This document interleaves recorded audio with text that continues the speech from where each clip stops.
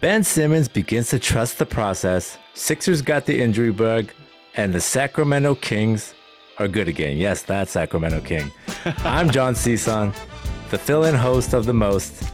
Shout out Rosa Panta. This is the Clinic All-NBA podcast, and I have the two hooligans with me. JJ, what's up, my friend? How you living? John, I'm doing good. I'm doing great. Happy early Thanksgiving, brother. Oh, I appreciate that, man. Happy Thanksgiving to you and all of our listeners. Sammy, my friend, how are you living? Cannot complain, my man. Basketball on the screen, time with the family. Like, what else do you need? Yes, sir. All right, let's get into it, guys. So Ben Simmons, he makes his triumphant return to Philly. In a loss, his team, the Brooklyn Nets, lost 115 to 106. Ben Simmons, though, had 11 points, 11 assists, and 7 rebounds, and constant boos every single time he touched the ball. And I got to say, that's commitment, man. I mean, you can boo somebody for 48 minutes in an entire game. I know he didn't play 48 minutes, but he was booed constantly and consistently anytime he touched the ball. So I wanted to ask you guys, and I know Ben Simmons, he has not played in Philly in a long, long time. I wanted to get your thoughts on how he did. And what do you think this does for him mentally? Do you think that he's going to possibly make that leap? I'm going to throw it here to Sammy first. Well, I think it seems like since he came back from this recent knee injury, and over the last few days in particular, right before Kyrie came back, it seemed like he started to find his flow again. And I was looking at just his last few games leading into tonight. He had 15, 13, and 7 against Portland. Came back with 22, 8, and 5 against Memphis. And then tonight, like you said, he had 11, and 7. Also had 3 steals and 3 blocks. He seems a little more assertive. And you know what I was curious about going into this game is he obviously knew the spotlight was going to be on him. And I was wondering if he was going to get very timid, very passive, and back down. And he was playing into the crowd. He was going back and forth with them a little bit. And obviously we know the Philly fans, like you said, they kept at it the whole time. They got a little F Ben Simmons chant going at one point, and he did not back down or curl up at all. So I'll give him respect on this. It seems like he's finding his way a little bit, and maybe he'll be an asset going forward. With Brooklyn, of course, we don't know what that team is going to look like in the future, but it seems like he's made himself a positive asset again. That's the initial read I got on it. Jay, how did you see this game? Yeah, I thought that he played really well. His energy was really high. He was diving for balls. He wanted to get the offense going. He scored 11, and like you mentioned, he's been doing pretty good the last 3 games. Ironically enough, all of his points haven't been from jumpers. They're like near the basket, right. Shocking. And dunks. And we've said it before, but the issue with Ben Simmons isn't necessarily his talent, it's his one motivation, which reads into his energy level. And tonight it was kind of like the old Ben Simmons, where a couple of years ago people were even saying that he's an MVP candidate. He could play that Magic Johnson role, but we just haven't seen that. He's been a shell of himself, and for a game against the Sixers, you would expect that he would play really well, which he kind of did. But they still lost with your number 1 and 2 scorer in Kyrie and KD, which kind of is not a good sign, right, fellas? Yeah, for sure. And we didn't even talk about? Embiid didn't play. Yep. Harden didn't play. Yep. Maxey didn't play. So the starting backcourt was Melton and Shake Milton. D'Anthony Melton and Shake Milton. And they had no problem. Paul Reed started at center, I believe, and they still lost by 9 or 10. I think Tobias Harris led Philly with, I want to say, 24 points. So that, you have to question that. And then the other thing I noticed, and this is a little tangent from Simmons, and I actually wanted to get both of your guys' thoughts on this part as well. Just this quote from Durant, and it just seems like it's playing victim, and I want to see what you thought. This was a quote he said about this game. Everyone wants to see our team fail. Nobody likes Ben. Nobody likes Kai. Nobody likes myself. I read that, and I'm just that's pretty much what I was thinking. Like, I read that, and I'm just, why does it always have to come back to woe is me. You know, am I overreading that? Like, did you guys see that? Am I overreading? You tell me. He loves to play the victim. Kevin Durant, if you know, throughout the years, and I know JJ agrees with me, and Ro in spirit agrees with me. All Warrior fans actually collectively agree with me that Durant likes to play the victim. He's just very, and I think he loves the attention. I don't, like you said, what is the purpose of playing victim here and positioning it as if, you know, we're just relishing in the fact that they're losing? I mean, some of us are. Okay, maybe most of us are, but I digress. I mean, JJ, do you think that that's who Durant is? He's just kind of that type of person? What's funny about Durant, John, is that he always plays the victim when it's convenient to him. You know what I mean? Like, right. If he wants all the accolades, he's more than willing to say that he earned those accolades. But when there's fault, he kind of denies it and plays the victim, like you were saying. And dude, like, you're saying nobody likes Ben. I wonder why. Nobody likes Kyrie. I wonder why. No one likes you, Katie. You left OKC, right? Which, okay, you served your time there, 10 years. That's fine. You lived in Oklahoma City, you want something new. You went to the Warriors to play beautiful basketball, and then you flipped the script, did a 180, and you left a team that plays beautiful basketball and a coach that's a player's coach to play with your best friend, which is completely fine. But when you start going on your Twitter rants, your burner accounts, and you respond to people like John on Twitter, it's just like there's a reason, you know what I mean? And like you play at Brooklyn, man. Like you signed up for this. You are arguably in the biggest, most live city, not in the East Coast, but in the world, in New York. Right. Yeah, I mean, I agree with the sentiment and everything that you've said. I'm sticking on the topic of the Nets, right? So Kyrie is back. I mean, he's been back since the last game before this with the Grizzlies. They beat the Grizzlies 127-115. They lost here to the 76ers. And Sammy made a point that they lost to the Sixers without the Sixers having Maxey, Harden, and Joel Embiid. They're three best players, and I don't even think that's arguable. My question for you guys is, do you think, how much better do you think Kyrie Irving makes the Nets? Do you think it's really that much better? I mean, defensively, it just looks like, and I know that, I mean, when Kyrie was suspended, the Nets suddenly became one of the better defensive teams. Yep. Top 5, I want to say. I don't know if that's a coincidence. And so I wanted to throw this question to you guys. Do you think, and I know it's obviously, there's not a market for him probably, given all his antics and the controversy, but do you feel like the Nets would be better trading Kyrie Irving? Do you think they would be better off if they can? 100%. I do not think Kyrie is a winning basketball player at this point in his career. I think he just brings too much baggage to the table, and you look at his splits throughout his career. Take out those years with LeBron. How many winning seasons has he had? Really? I mean, couple in Boston, ran himself out of there. That team instantly got better when he left and they didn't replace him, really? Like, you look at the track record, and I don't think he's good for a team's culture. He's clearly not good for their defense. I feel like if you look at what he's done now, his individual stats have always been great, but unless he's with arguably the top 2 or 3 best player of our lifetime and ever, when has he really contributed to winning? And I haven't seen it, and I think it's a really small sample size, like you said. But the fact that he's suspended and suddenly the team plays much better basketball, I do not think that's a coincidence in the slightest. I think they would be better off without him personally.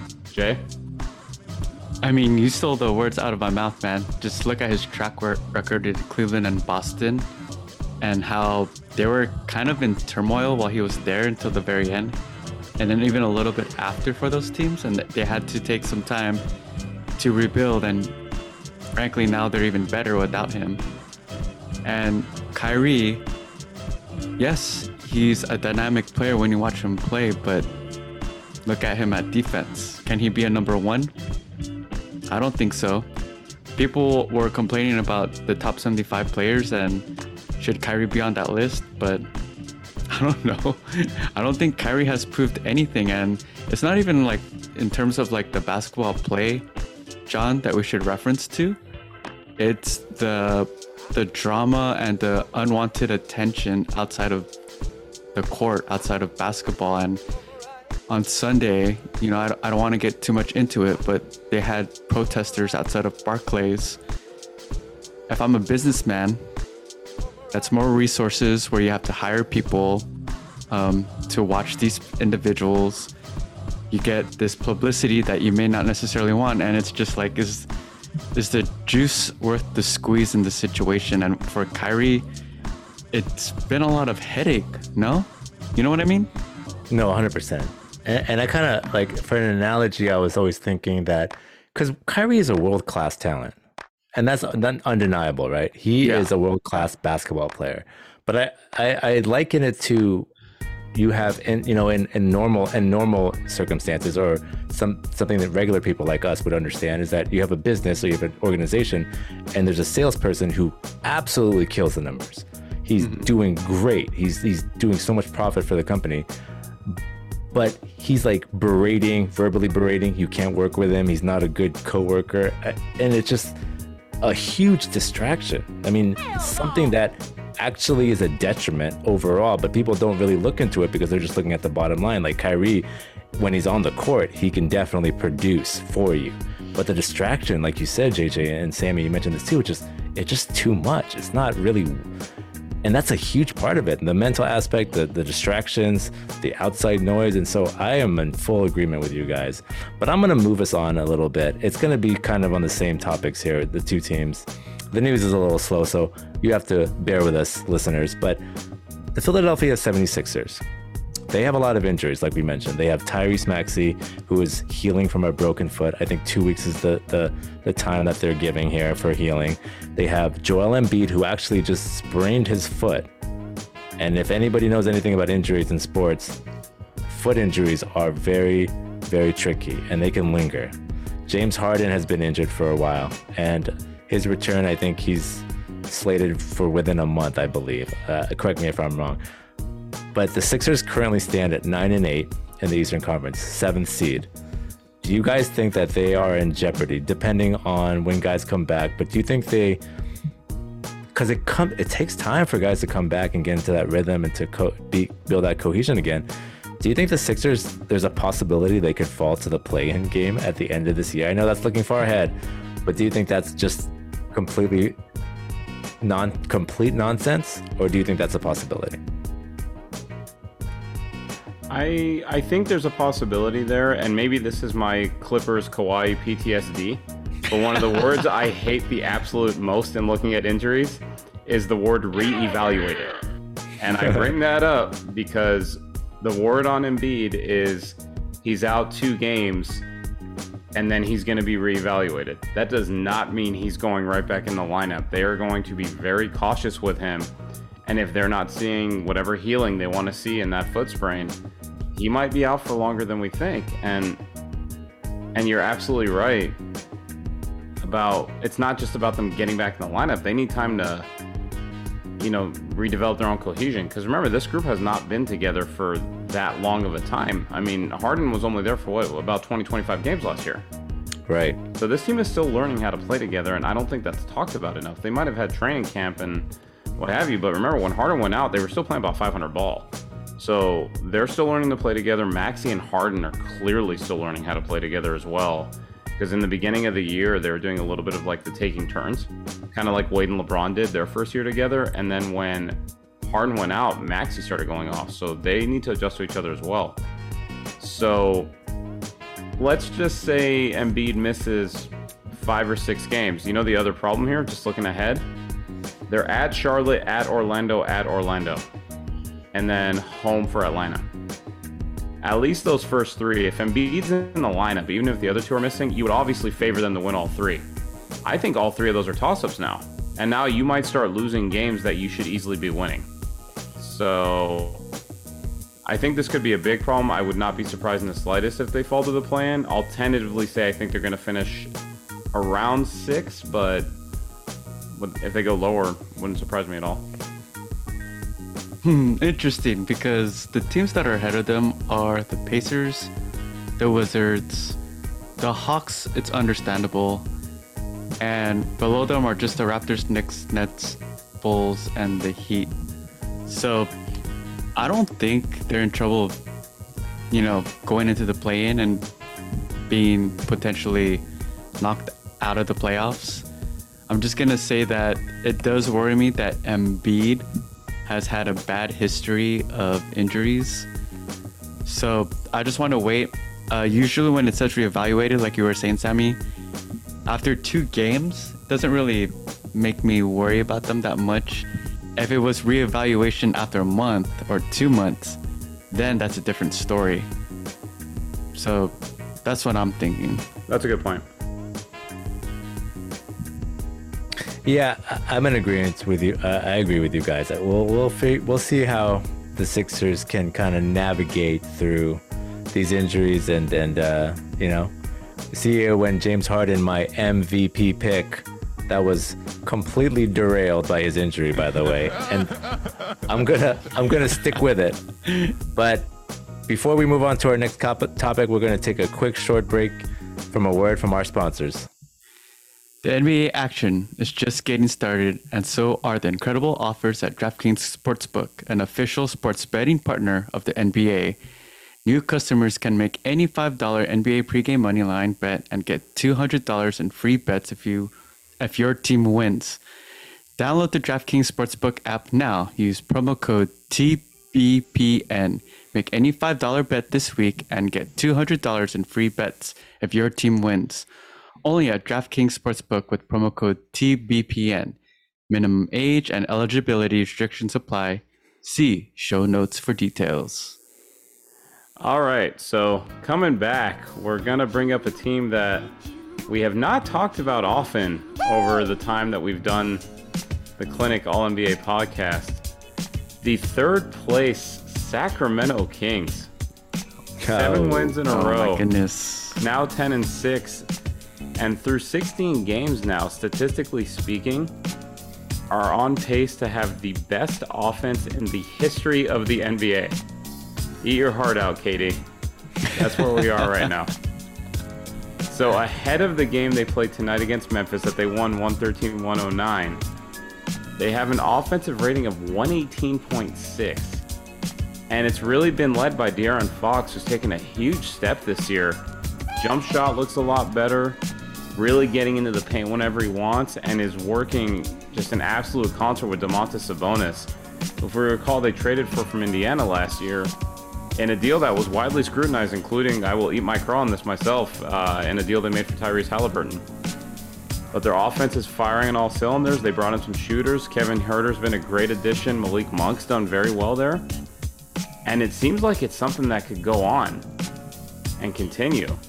So let's talk about this. Are the Kings, after 20 long years, is this team for real?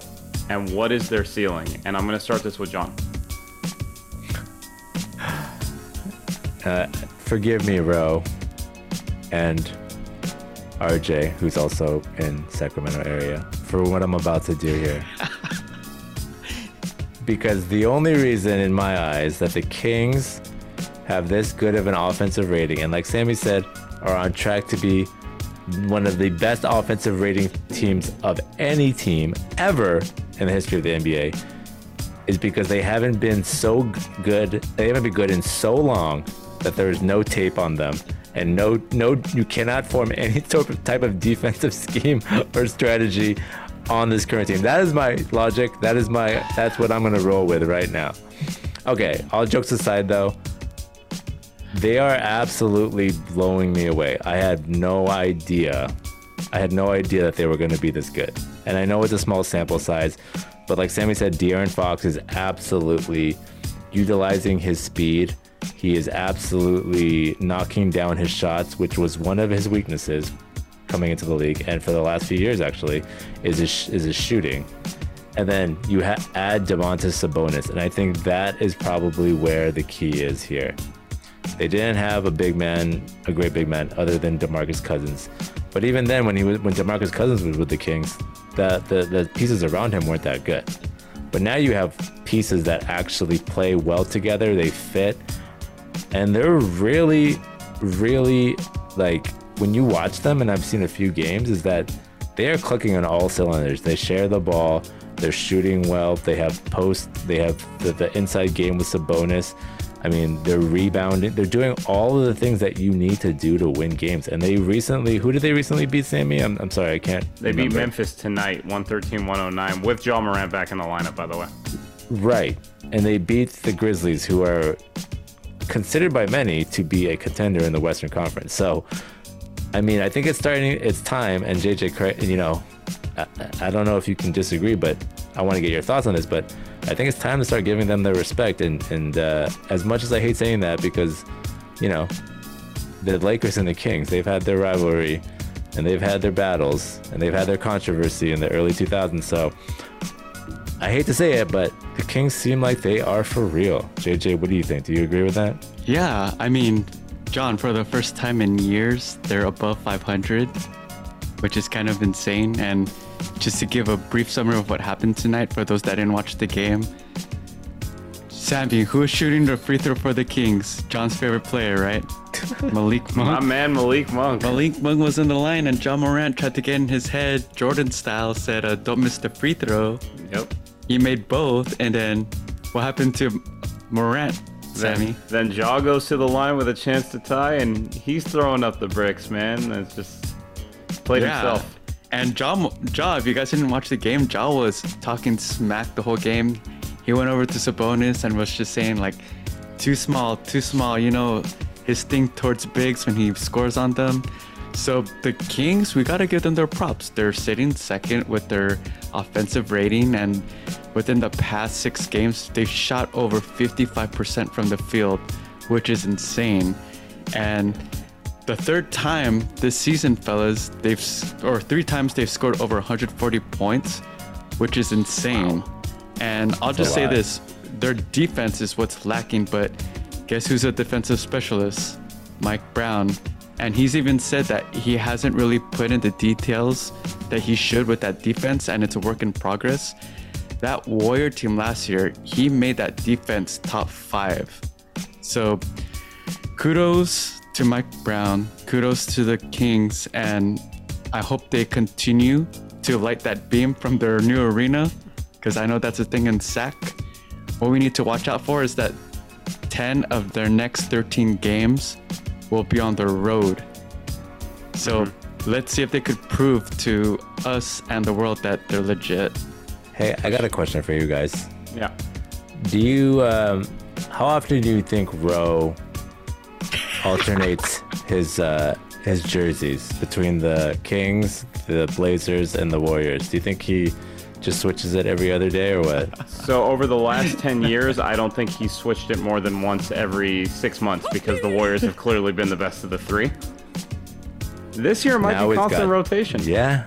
Now he's got some tough decisions. Oh my goodness. The Warriors might be in the 3rd slot, dude, at this point, at this rate. Yeah, and you know what? That's you bring me to my next question. So this is also related to what JJ was mentioning. Really interesting next 5 games for them. So on Wednesday, so tomorrow, they're going to Atlanta on a back-to-back. So that's already a tough scheduling game.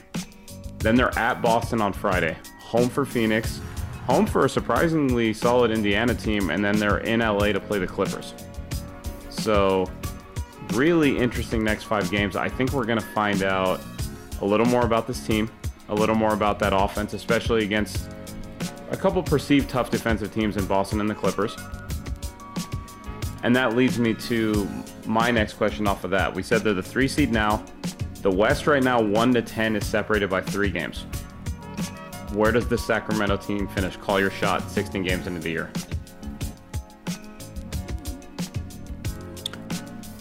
Where do they end up like next week? What seed? No. End of At the end season. of the year. We're going to find out next week how they're doing. But call your shot for the season. With what we've seen, 16 games in, 10-6. What seed does this team finish? I don't trust the Kings to sustain this at this level, but I don't think they're going to fall enough to be out of the playoffs. I think they're going to be in the play-in. Okay. At 7th seed. How many wins?